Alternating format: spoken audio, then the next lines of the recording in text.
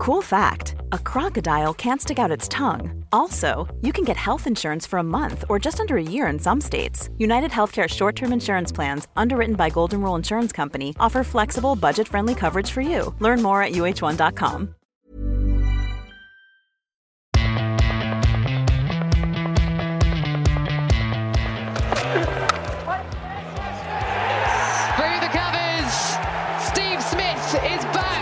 And Fortress Edgbaston has been breached by the Australians. Oh dear. Sweep, they run, non-strikers in, could be a runner. Oh, he's fumbled.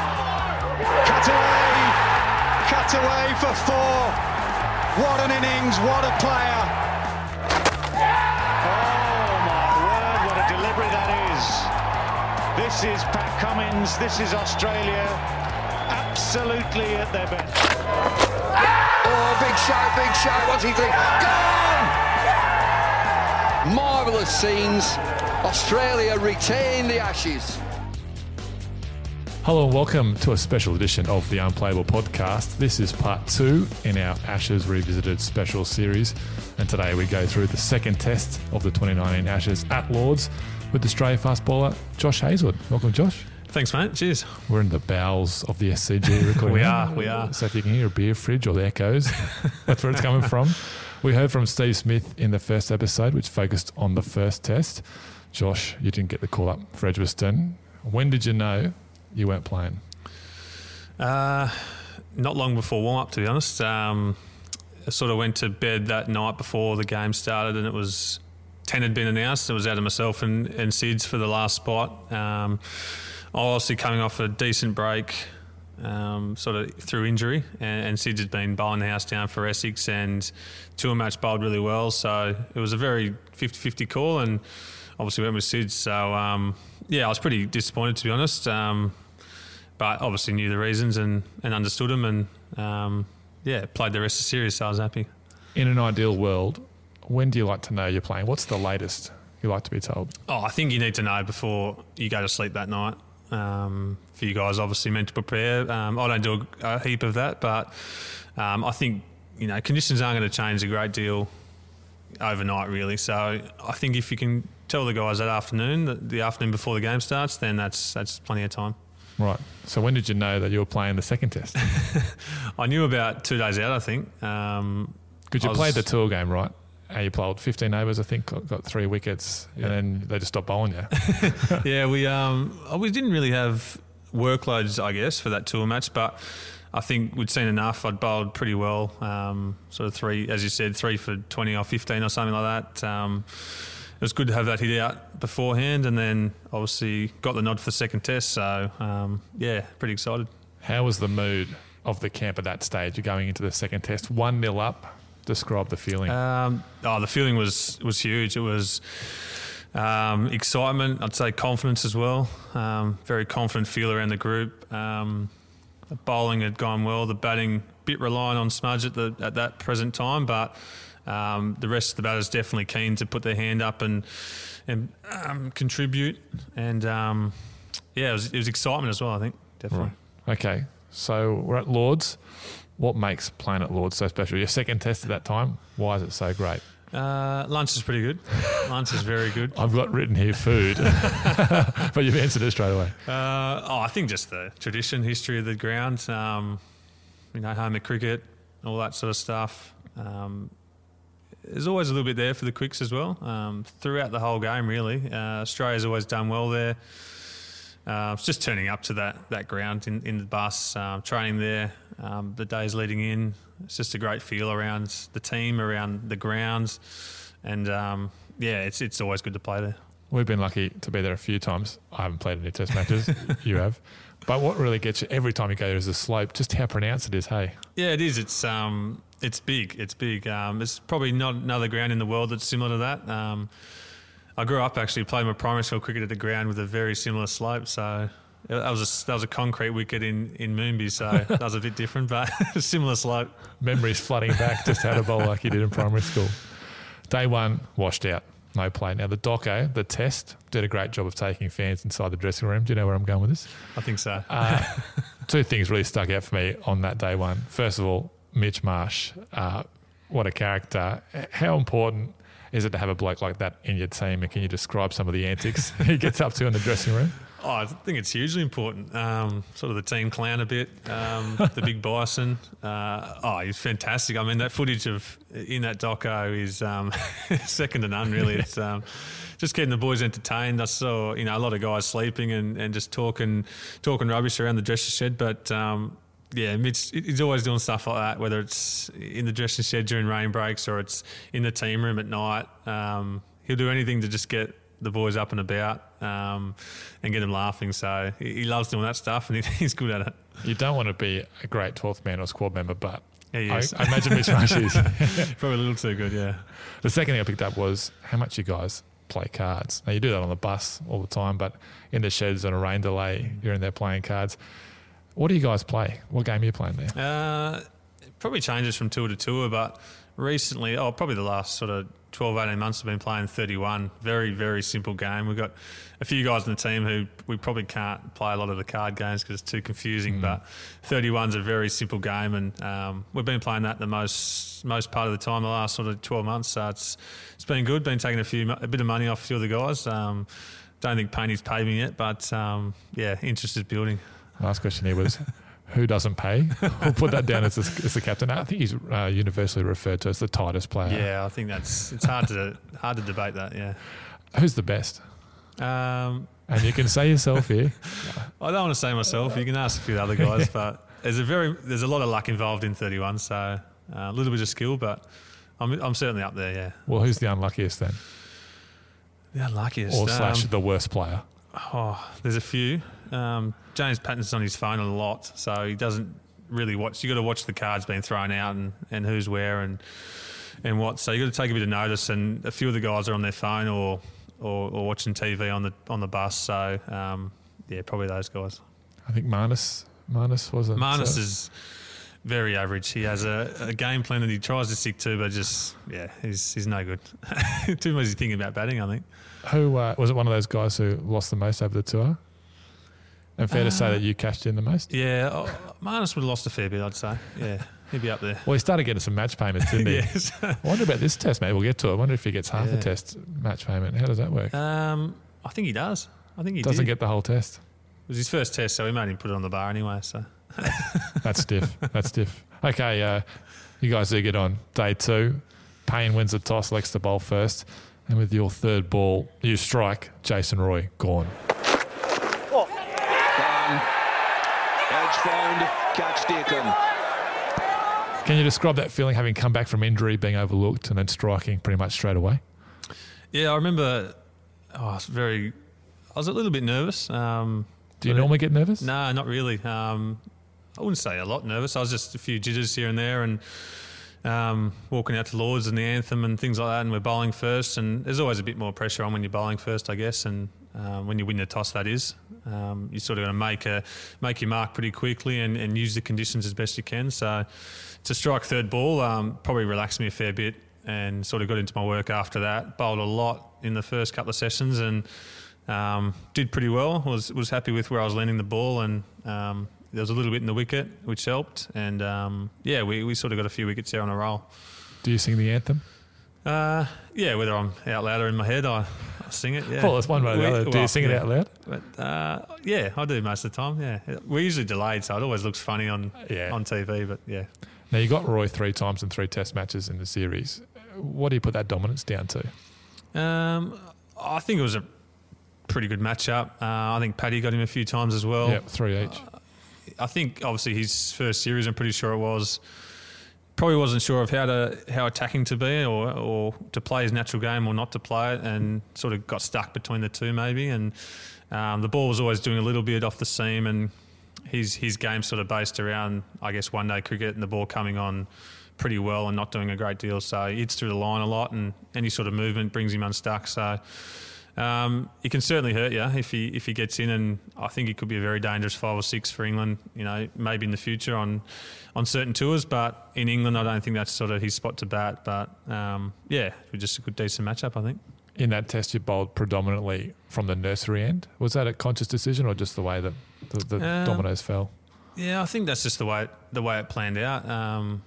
remember opening the bowling with Paddy, I'm pretty sure, and we put a sort of similar bowlers, I guess. And I think I'd probably prefer to bowl from the other end, but it's never sort of eventuated that way. And I mean, McGrath was always really good from the members' end. You think swing away, nip back down the hill.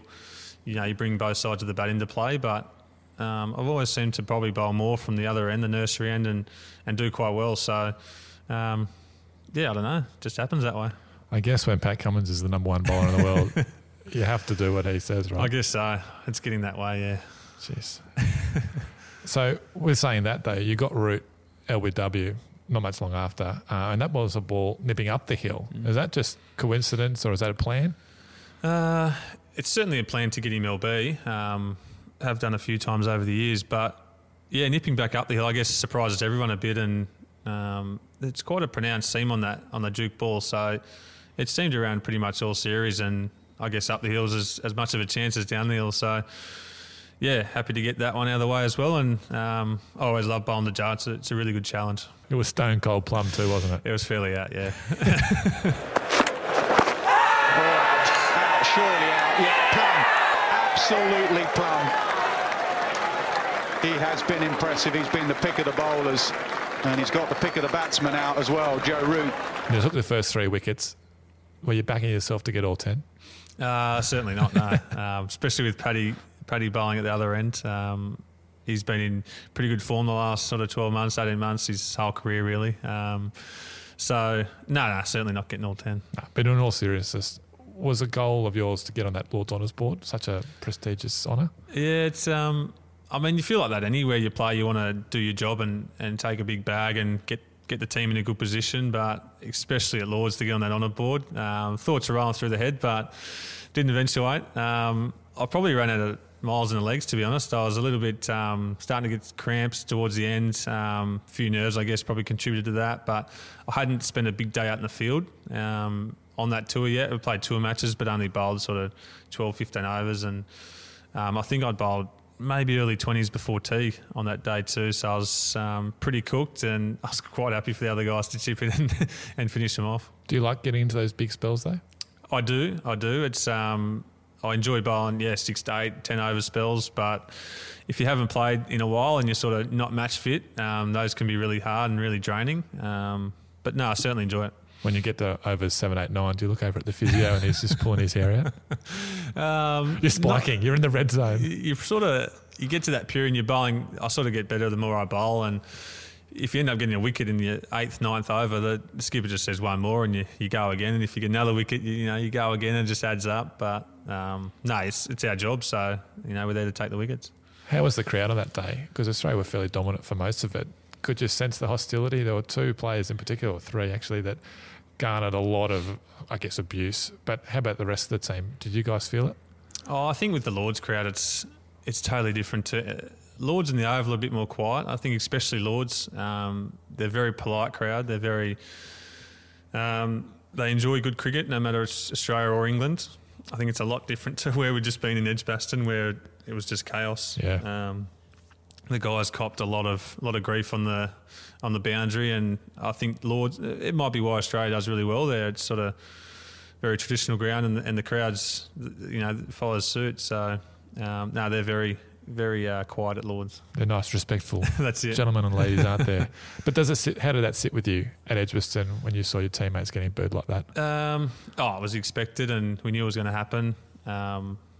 It's funny, right towards the end of the game they went pretty quiet. Yeah. So I guess it's always a good barometer of where we're placed in the game, and when they do go quiet, we know we're in a good position and things are going our way. One of the highlights of day 2 was the catch from Cameron Bancroft at bat pad. Oh, he got it. What a catch.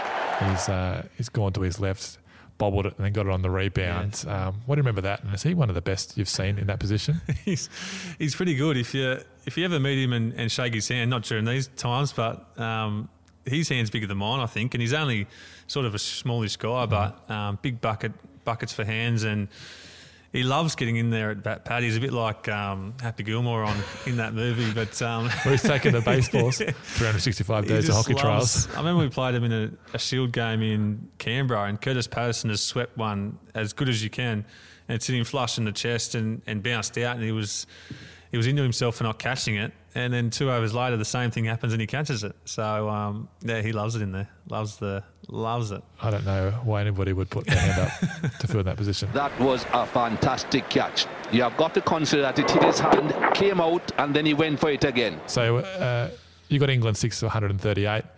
On top, Chris Wokes, Johnny Bairstow put on a partnership of 72, and they scrapped to 258 from 77 overs. Were you happy with that first innings total, considering that you guys won the toss and bowled? I'd say it would be pretty even.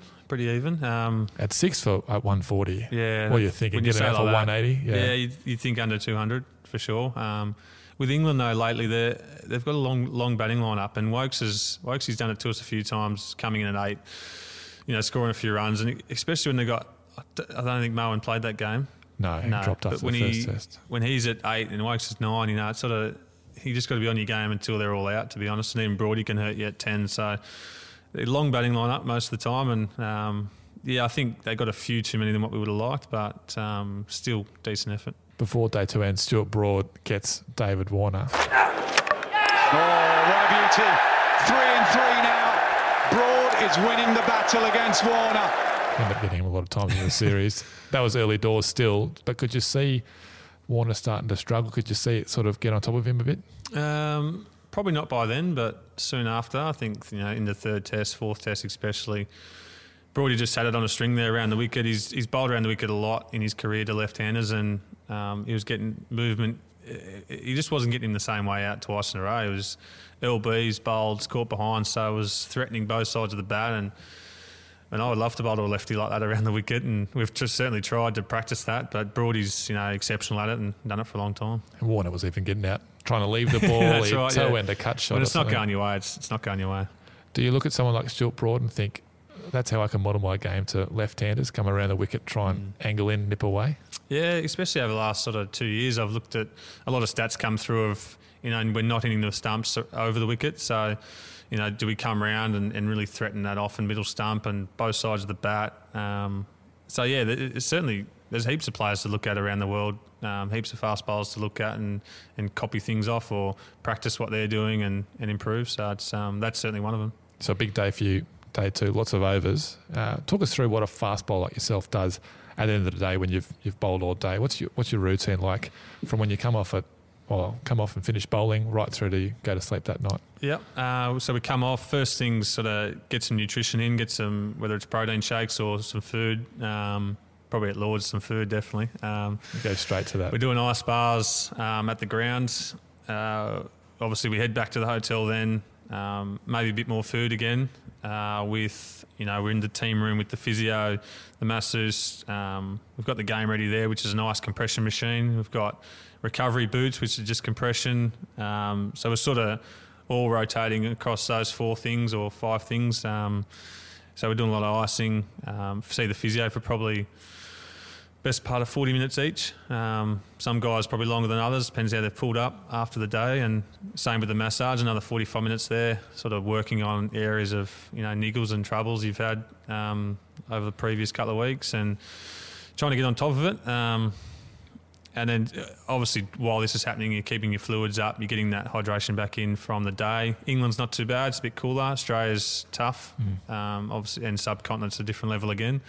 So hydration's big, if we are bowling next day especially. So all these things we're probably doing them more thoroughly and they're more important if we are going out to get 3 or 4 more wickets next day. But yeah, we'll get to bed maybe 10:30 and I usually sleep pretty well, so wake up and attack the next day. And do you review your bowling as the game goes on, or is that more of a thing post-game? I'd say a bit of both. I definitely, if I've had some troubles, I think I'll definitely look at it during the game. If everything's gone pretty sweet, I won't really look at how I've gone. Pretty happy with how they're coming out. Just move on to the second innings and try and repeat it. But there's always sort of 1 or 2 things that crop up and probably more about a player than how you're actually going. More, okay, we can bowl here to this guy more often, or he's got some troubles here, and we'll attack those weaknesses that we've seen. But no, it's usually pretty good. Day 3, rain interrupted it again. Joff Archer, though, takes a couple of wickets. given this time, Jofra Archer has taken his first test wicket. This is his debut test match. You guys would have done a lot of study on him leading into this game. Did all that study and all that scouting live up to what you saw in real life? Oh, it was a pretty special couple of hours, to be honest. Especially one spell, I reckon, there against Smithy. That's day 4. That's day 4. Yeah, okay, we'll get to that. Yeah. You're jumping the gun. Leading into the game, because a few guys had come up against him in the Big Bash, and I mean that's a different beast altogether. But we knew he was very skillful, very quick. We talked a lot to Matthew Wade about it. Timmy Payne had kept to him a few times. So yeah, we thought we knew enough about him, but being on debut at Lords for England, I think he was going to go up another level, and we know that he's got that in him, and you can't really pick up the little subtleties in the action to see it coming. So certainly very quick, and I guess we'll get to day 4. Is it tough to watch a player like Jofra Archer just sort of lumber in really easy action and hit 90 miles an hour, whereas you're busting your butt? It's very frustrating, very annoying. Mitch Starc does in the nets day in, day out, and Paddy and I are there just watching, how easy is this? Another 145 k's an hour, off half a run. It's just, Mitch Johnson was the same. West Indian guys are the same. It's pretty annoying, yeah. I think you've either got it or you don't. So day 3 over, day 4, sun's out. Steve Smith looking great again. No such thing as a tricky innings at the moment for Steve Smith. Yet another 4 down the ground. He was not out overnight. That series, is that the best you've seen him bat? Yeah, I'd say yes. I've probably seen him score more runs in maybe a series here against India, but on those wickets that were doing plenty actually, and he was outstanding. He led from the front with the bat, and he was those couple of knocks. I think coming back, this is going ahead a bit further, but coming back in for the Manchester test and getting a double, I actually looked a little bit nervous before that test. I think not so much nervous about how good a player he is. It was more about getting that knock in the head and coming back from that, how it was going to work out, and that's probably the best I've seen him bat. Phenomenal. Was it a different Steve Smith this time than what you've seen previously, because he'd come back from everything that happened in South Africa? He's not the captain. Could you sense any difference in him? I could certainly see at training he didn't have to do any of the other stuff he usually does. He just goes about his fielding and batting, and it was all focused on the batting.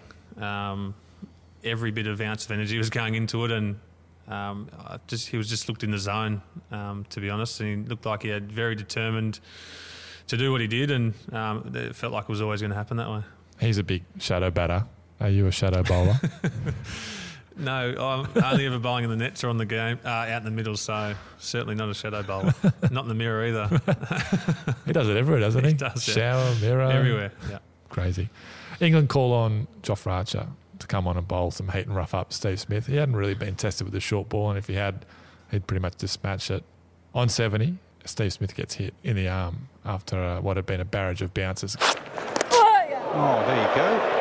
For once, a little bit of a blow and a pain, and he looks uncomfortable. Can you remember where you were? Yeah, I was sitting in the dressing shed there. I would have been sitting with a couple other bowlers for sure, maybe Nathan Lyon and Sids. I know the doco says, what happened? Nathan Lyon goes, what happened to the tap turn on my hands? He just started sweating up. Yeah.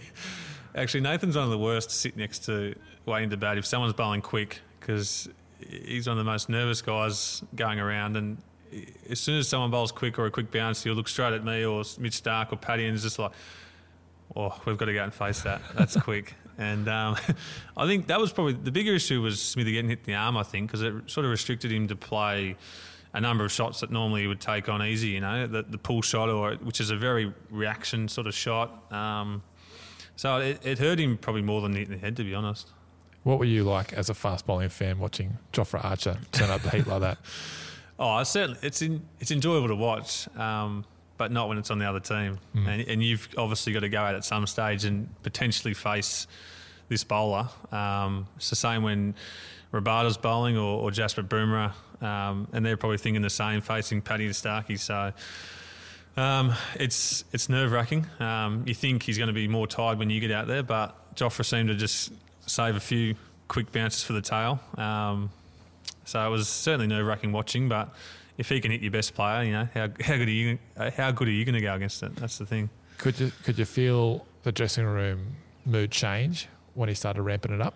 I think when he started ramping up, we're like, that's quick, and Smithy's playing it pretty well. So we're like, okay, that's okay so far. And then hits him in the arm. I think that was like, wow, that was quick.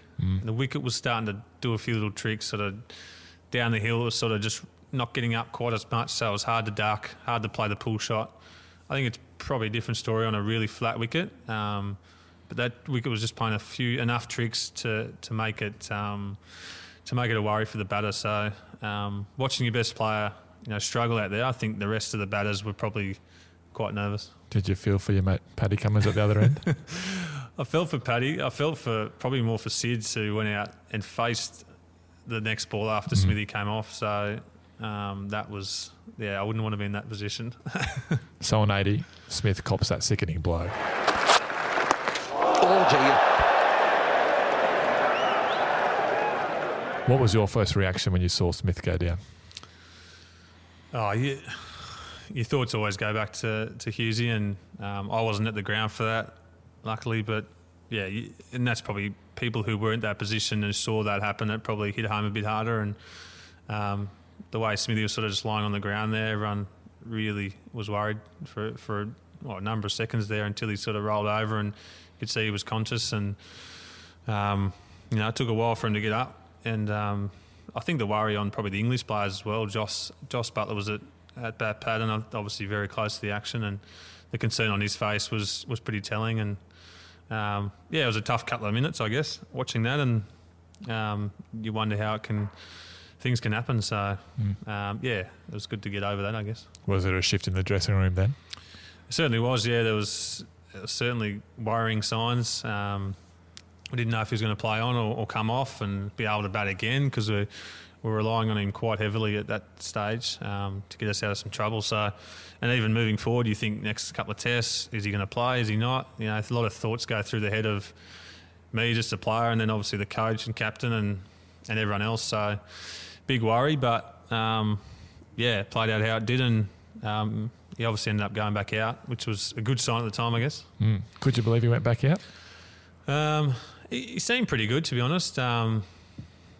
It was more the arm, I think, was going to impact his ability to play a few of his shots. I know Tim Payne said he was more worried about the arm because you get a broken arm, that's your series That's your series, I think. So I probably knew at that stage the concussion was going to keep him out for potentially the second innings and one more game, because it was a quick turnaround before the third game. So that was tough, but I think, the arm was a big worry. We thought he was going to be out for the series potentially. It was going to restrict him if he went out back to bat in that game. But obviously he ended up going back out and taking it on, really, playing some shots. I think adrenaline was kicking in and things were happening. I think he says he couldn't defend. He said blocking felt weird. So goes and faces Chris Wokes and then launches him over a bit on, and then he plays this sublime back foot cover drive. You go, how does he do that? Wow, what a response that is. That is an incredible shot, having just come back in. The second ball is faced from Chris Wokes. He has just smeared this. I remember him coming off and saying that. He was like, I just couldn't block the ball. So we could just take it on then. There's a great quote from Mitch Marsh in the test. He says, I don't care what anyone else says. It was panic stations for 5 minutes. It was. That sums it up spot on now. He gets out, leaving for 92. He almost walked. It's one of those LBs. He turned around and reviewed it just because he's Steve Smith. He comes in and slams a bat down. He looks really dejected, as you would be. How long does it take for someone to go up and say, well done, well batted, or do you just give him as much time as you need? I think that was a bit of a different situation that time around. Usually if he comes off and gets 100 and, in any other circumstance, he's still upset, but you can always go up to him and say, well done, mate. Like, it's pretty much every test you do that at the moment. That was a bit of a different feel. I think he was very drained mentally as well as physically, and, again, worried about the arm, worried about the hit in the head. So we just let him be for a while, and I think blokes started to come up to him after maybe 10 or so minutes, and physio was probably one of the first, or the doctor to check on him and see how he was, and, go from there. I know Justin Langer is concerned about all his players, and it doesn't take one person to win a series. But when Smith was going down, you could really sense going, we need this guy. Yeah. Close, surely, yes. Smith is reviewing, but I think he's done. At the end of day 4, England 4 for 96, leading by 108. What chances did you guys give yourselves of winning that game?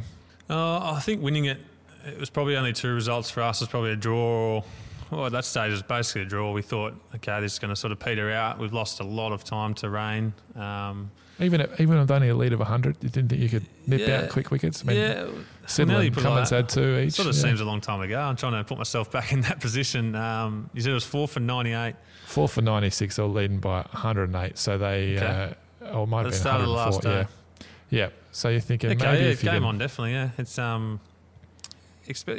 mean, it seems to be more nervous batting in those situations than bowling, and you got a lot to lose as a batting team. And they probably thought, with the lead, that they could push for a result. We probably thought if we take 2 or 3 quicks straight up, that we can get a result. So again, a lot of time lost to rain. So the crowd, everyone's probably thinking, this will peter out. But the wicket was doing enough. It probably had flattened out a little bit from day 1 and 2, but it wasn't really a day 5 wicket, so it wasn't going to play too many tricks, I don't think. Big news overnight that Smith did get ruled out with a concussion. Australia lodged that concussion replacement application. First time that's ever happened. It got approved. Marnus got told in the morning at day 5, hey, mate, you might be playing this game, and he was upbeat, jumping around. Did you know what was going on? Were you guys all clued in what was happening? Oh, not quite from the start. I didn't think Smithy was going to bat again, just the way he was. As you said, he came off very dejected and drained. He said he felt like he'd had 6 beers. Yeah. He doesn't sleep at the best of times, but probably looked worse in the morning that time. And I think Marnus had probably played the game in his head already 10 times, but he'd been running home every night from the game and doing fitness and doing gym work and hitting and training. He was probably more worn out than than myself. But we knew things were happening, and there's obviously a couple of spare batters there. Marcus Harris was there. So the decision wasn't clear cut, but I think he wanted a right-hander at that stage, because there was quite a lot of rough for Leach. So that sort of played into Marnus' hands. And I think it's very tough for a player to come in that situation. And Marnus was probably one of the better suited to that, just because he was sitting on the sideline living the game anyway. He probably felt like he was playing it and came in pretty well. So you've got Marnus, a right-handed batter, or you've got Mitch Marsh, who spent the test match DJing, playing guitar on his bat, doing push-ups against the coach. I think one was more ready for the other. Marsh was probably worn out from those push-ups. I mean, I guess moving forward that teams or selectors will start picking squads with concussion replacements in mind, but you really couldn't have found a better one for Steve Smith than Marnus. Right-hand batter, fidgety guy, bowls leg spin, loves cricket. I mean, it's almost like just a perfect replacement. Wants to be Steve Smith. That's one of them. He pretty much was Steve Smith when he went out. He was packing his bags after every test match. Yeah, the thing was that Smithy had promised him 3 cricket bats if he packed his bag for the whole tour. So he had to pack his bag up about 10 or 12 times. It was the deal of the summer, apparently. It was the deal of the summer, apparently. So Cummins gets Joss Butler early on day 5, caught it deep backward square leg. Do you know who took the catch? It wasn't Marnus. It was you, mate. Was it? You took the catch, yep. Fingers up. Gotcha. Well, I was fine leg, not deep back square. You were close to the square. I'm not going to disagree with you. But then Ben Stokes goes to Tonk. He got in and went. I mean, to be fair, he got dropped by Dave Warner at slip off Nathan Lyon on 2 and 6, and then was LBW. But it wasn't a great series for reviews or umpiring for that matter. But either way, he was not out. How hard is he? And you find this out in the next test match, but how hard is he to stop when he's on a roll like that?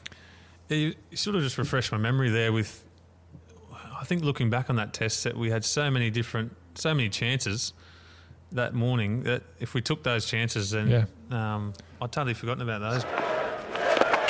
Oh, this time I reckon that's been put down as well.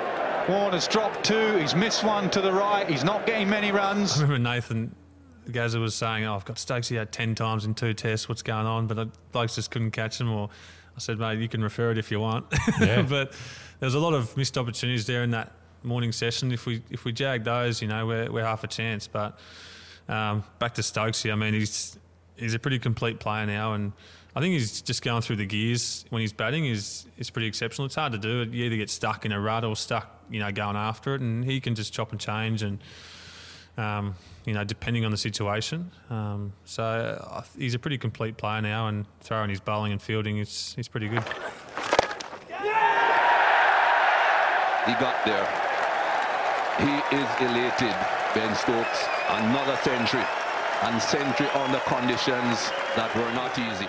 Just on the reviews, you guys have hired the DRS doctor, if that's what it's been dubbed. The guy that goes through the process, explains why it was not given out in the first place. Yep. Back then, I don't think that was the case. Can you remember what the protocols were?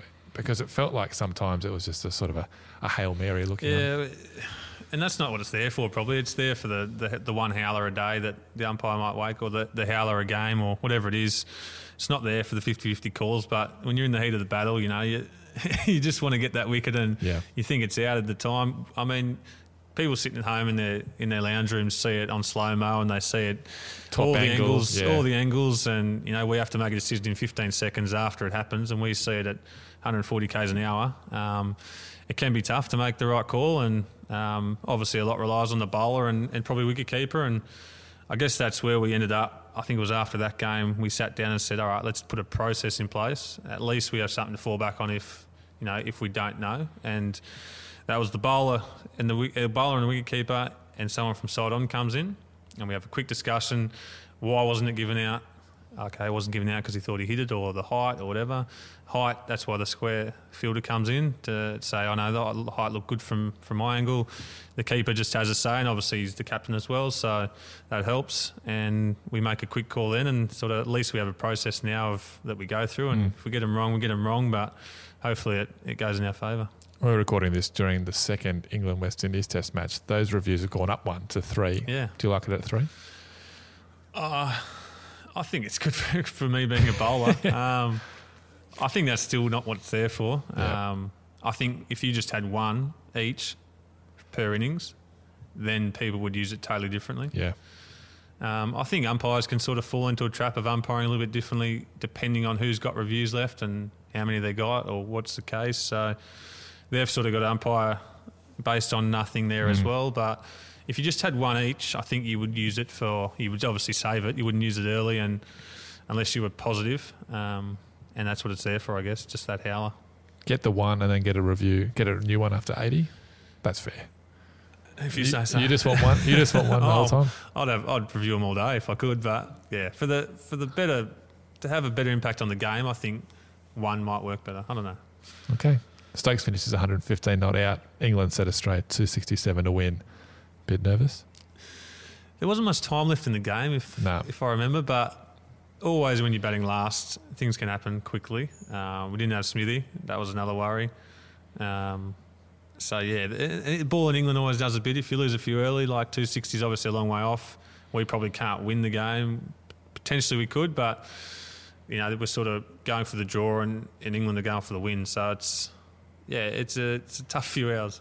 Is it always interesting when there are only those two results left that that it's either a draw or a loss? Yeah, I guess it brings in a negative mindset straight away, which is hard to get out of that mindset. But I mean, you try and win the game for as long as possible. It's only sometimes when you have to shut up shop, or whether it's for the last hour, 2 hours, 3 hours. But batters are obviously, I think, in a better situation when they're just batting with freedom and playing their natural game. If someone like Matt Wade tries to defend, he's going to get out more cheaply than if he's playing his normal game. So I think batters get a little bit confused about how to go about it. Does it just entail blocking it, or does it, you play your natural game? So it makes it a tough situation for the batters. Matt Wade would just stand there and take it. He would. Another Happy Gilmore. He's as mad as Bancroft.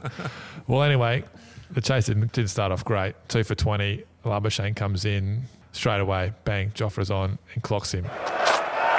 Oh, no. That's a heavy blow. He's up on his feet again.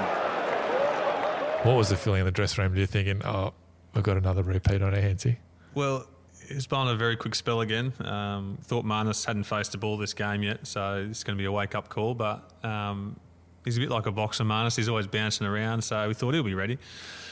And the way he got hit, very similar again to Smithy. but he bounced up probably too quick for us to even have a second thought. He just literally hit the ground, bounced straight back up. And I think we talked to him afterwards and he said, I couldn't be the first concussion sub to be out as a concussion sub. Or something like that. It didn't really make sense because he was still buzzing. But First concussion sub, out concussed. Yeah, that's it. So he was adamant he was right, and he obviously was. And he was never coming off that field. What's it say about him though? He's he's an interesting character, Marnus. He's certainly in the nets. He's a very competitive guy. Sort of, you always go up a little level just to try and get him out because then you can give it to him for another couple of weeks. And he just loves that competitiveness in the nets, in the games. Loves batting. So he's a cricket snuff. Let's be honest, same as Smithy. Very much hanging around each other the last sort of 12 months, but. Oh, he's a great guy to have around. He's just a bubble of energy and brings you up when you're a little bit down. Like Steve Smith, is he never out in the nets? It's getting that way. Oh, really? It's getting that way, yeah. It's a bit concerning. So he's another guy who, if you bowl a bit straight, is obviously similar technique, just off his pads, 4 runs, and it doesn't miss him on his pads, so he says. But if you get him LB, you've got to let him know. I know that you mentioned that Mitch Marsh is the sort of squad clown in the nicest possible way. Yeah. The test also reveals that Marnus was the whipping boy. Well, it's funny how that he definitely is. He definitely was and probably still is, but it's more of a very respectful way now. We know he's sort of earned his stripes, I guess you could say. And he scored a lot of runs last summer. He scored a lot of runs, but I think even from that gritty 50 at Lords, just the way he played, the way he played that fast bowling, and I guess earned his stripes on that tour. And it's certainly a more respectful little jabs at him here and there now, and a lot of it's brought on by himself. Let's be honest. I think Travis Head is still up there in the whipping boy stakes, right? Yeah. We all we have to do is mention the South Australian cricket, and he gets upset. So the trophy cabinet's still empty. So ironically, for such an attacking player, gets defensive quite quickly, doesn't he? Right, he gets straight back up. Marnus goes on to make 59 and is out in a freakish manner. Do you remember this? He sweeps the ball into the bat pad. Goes up. Joe Root takes the catch. It looked like ball hit ground, but goes to the third umpire. Soft signals out. Marnus is given out. Oh, there is the catch. Just diving forward enough to get the hands underneath it. Test again takes in the dressing room. Tim Payne was obviously of the opinion that it did bounce. What did you think? I thought it bounced, yeah. And I only saw it again the other day, and I was just amazed how they gave that out. It 100% bounced. Yeah, I mean, you're obviously there, sitting there, and you're probably not a very... you're in the moment and you just want it to be not out, so you see it differently. But then again, I saw it, a couple of weeks ago and just thought, when you're sitting on your couch and you're not involved in the game at all, you just think that's just not out. Yeah. So it was interesting. And I get Root because he would have known. It was so close to his fingertips. Yeah, they're always hard, those ones. As the fielder, you're probably in the worst position to make a call. Sometimes you feel your fingers get jammed underneath, and they look like they bounce as well, but your fingers underneath, and it's a catch. So they're tough ones. Yeah, he's out. Matt Wade and Tim Payne. Then they're out in quick time. Payne out to that brilliant catch by Joe Denley. Remember that one? It's like a soccer keeper goal to save. Yep. Out sort of square leg. Yep, gotcha, yeah. Remember that. Oh, what an effort and what a catch. Diving away to his left. It looked for a moment as though it might just get past him. Was there panic in the dressing room then? Yeah, definitely. There was still a fair few overs to go, I reckon. We sort of thought when Heady and Marnus were batting that, okay, we're good here. We're good. We've blocked it out. The spinner was coming over the wicket, left arm over the wicket to a right-hander, so there was a few arguments in the sheds when Marnus started sweeping, when he should have just been patting it away. But as I said, each to their own in that situation. But batting normally, right? He was batting normally. That's right. So... But in saying that, you should just be patting him off. But again, I think Wade went out when I think Payne could have gone out and faced, being all the rough was out there. Yep. Hard work for a lefty. So I think you stage right and left. Leach got Wade, caught a bat pad from that spat up. Because I think if Payne's batting with Head, then Payne can take one end, Heady take the other. Things like that we probably didn't talk about that we probably should have and could have implemented in the game. Looking back, we might have done next time. But as I said, panic stages a little bit. Bowlers getting their gear on and think, we're going to have to block out a few overs here. Didn't eventuate that way, well, not for me anyway, but I think Paddy and was it Sids, I think? Yeah, it could have been. Yeah, I think they blocked out a few and we got away with it. So yeah, all's well that ends well. Definitely Sids. How do you go in that situation? Have you been in that type of spot before, either for New South Wales or for Australia? Yeah, actually, playing for New South Wales against South Australia, the year we actually won the Shield and we ended up with a draw at Adelaide. I ended up batting with, who was it? Steve O'Keefe for a long time. Yes. I sort of faced one end, the spinner, and he faced the quicks, thankfully. And Sock got out just as sort of the last couple of overs were coming, and then Doug was last. Doug was 11, Bollinger. So he came out, tried to hog the strike. It's not often that I'm hogging the strike, but Doug was on strike for a couple of balls. French cutted one for 4, a couple of near misses, but we got the draw in the end and ended up going on to make the Shield final and win it. So, yeah, good 2014? year. 2014. Yeah. And let's not forget that you got Adam Burgess to his 100. That's true, yes. Come in with a flurry at the start of my Test career and it's sort of gone downhill since. Well, now you just hit boundaries to win BBL games, right? Best win fresh, they reckon, yeah.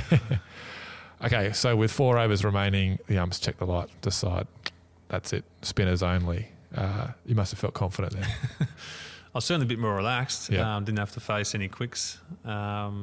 Spin only. They have obviously one main spinner and one part-timer. And, you think Leach was sort of creating a bit of havoc there, though, especially the left-handers. But we had 2 right-handers in, so I thought hopefully I don't have to bat. So, yeah, we got away with it in the end. 3 balls left, 4 wickets in hand. Teams come together, shake hands. Game's over. It's a draw. They've decided to shake hands. Decided to shake hands with 4 wickets remaining. What a Test match we've had. What a day of drama we've had. How do you feel after a game like that? Do you feel like you got away with one? Do you feel like you've missed opportunities? What's the messaging after the game? Yeah, it always depends on what side of the draw you're on, I guess. But that game was sort of right at the end. We probably thought, okay, we're probably lucky to get a draw. But first thing in the morning, if you look back to those couple of missed chances, we're probably thinking, geez, we probably missed a trick there and potentially missed a win. So there was sort of a couple of different ways to look at it, and England probably looking at the same. But yeah, it's a bit of a empty feeling, I guess. Not sure how to react, and moving forward, I guess we just think we're 1 up after 2 games, we're 3 to go, and we keep looking ahead and what we can take out of that game, we take out of it, and move forward. Could you sense the momentum shifting at all? I don't think so. No, I don't think. We had some positives. Obviously, Marnus coming out of that, Heady getting a few runs, myself coming back in and bowling well. So there's enough positives out of that game, I think. Obviously, the big worry was Smithy moving forward. But England was starting to score a few runs. Stokesy, the 100. Joss was scoring a few. Bairstow. So both teams probably had positives and negatives. It would have been a clean slate heading to the next game, I reckon. How was JL? He's an intense character. How was he after that game? He certainly rides the game a lot. Pretty emotional, but I think Paney always sums it up well after each game, and obviously the Test doco takes us into behind the scenes a few times, so people would have seen it. But Paney always, sums it up well, and it's all about moving forward, I guess. He's pretty good like that, isn't he? That's one of his real strengths as a leader, that he, after each game, win, lose or draw, he does really send the right message. Yeah, I think it's certainly a good attribute of his to sort of stay partial a little bit and keep the emotion out of it and sum up, what happened and what we can do better next time. And, okay, we didn't do these couple of things right, but next time we will, and be confident in that. And it's all positive stuff with Paney, and it's very simple messaging and, we take it on. Okay, that's the second Test done. Let's look broadly at the series. Just a couple of questions to round off the whole Ashes. What was your favourite on-field moment of the series? Good question. Obviously, at the end of the Manchester game, sort of sticks out for me as a personal and team achievement. But I think probably watching Smithy getting his first 100 in the first game. I wasn't on the field. I was 12th man, but just to see that sort of build up over the last 12 months and really just come out first game back and peel off 140 in the way he did, mostly with the tail and under serious pressure. That was pretty special to watch. How about your favourite moment off the field? off the field. We had a few. It was a good tour. The UK always is. The Mitch Marsh stuff, that sort of classifies off field. Yep. That's in the Jester shed. That's good fun. I think just on the bus, as a group, we're always together on the bus playing cards or whatever it is, and maybe enjoying a beer, going to the next place after a game, and just that time together. I think enjoying ourselves and getting away from cricket.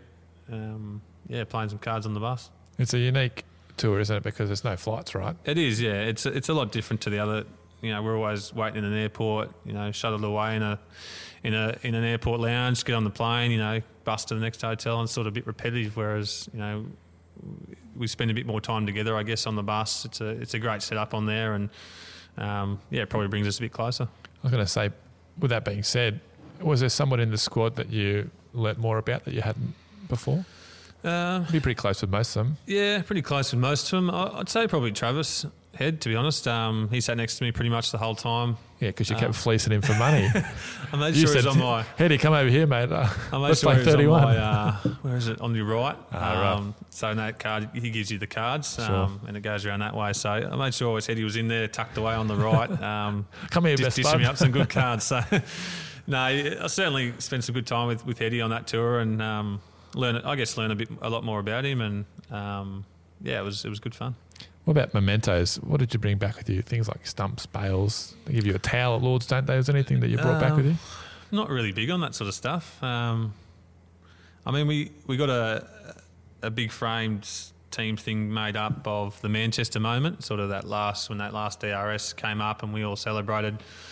So that's at home, and that's pretty special time. Everyone signed that, and there's sort of stats and pictures on that. But yeah, as far as stumps and bails, and I guess I've got the ball from Headingley, that game. That's sort of all I want to remember about that game. But I'm not too big on mementos, to be honest. Just on that Headingley game, I think you spoke after day 2, and you said, not many teams win when they get bowled out for 67.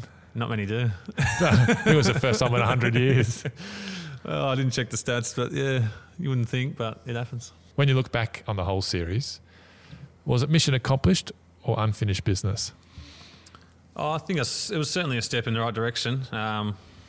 We went there to retain them, I guess. We went there to win them, obviously, but retaining is probably the second best thing. And a team hadn't done it in, I think it was 18 or 20 years. So it's a huge achievement, and I think that's what we sort of wanted to get across. Even though we lost the last game and we're a little bit flat after that, we still wanted to celebrate what we'd achieved, and the teams on the previous tours hadn't done.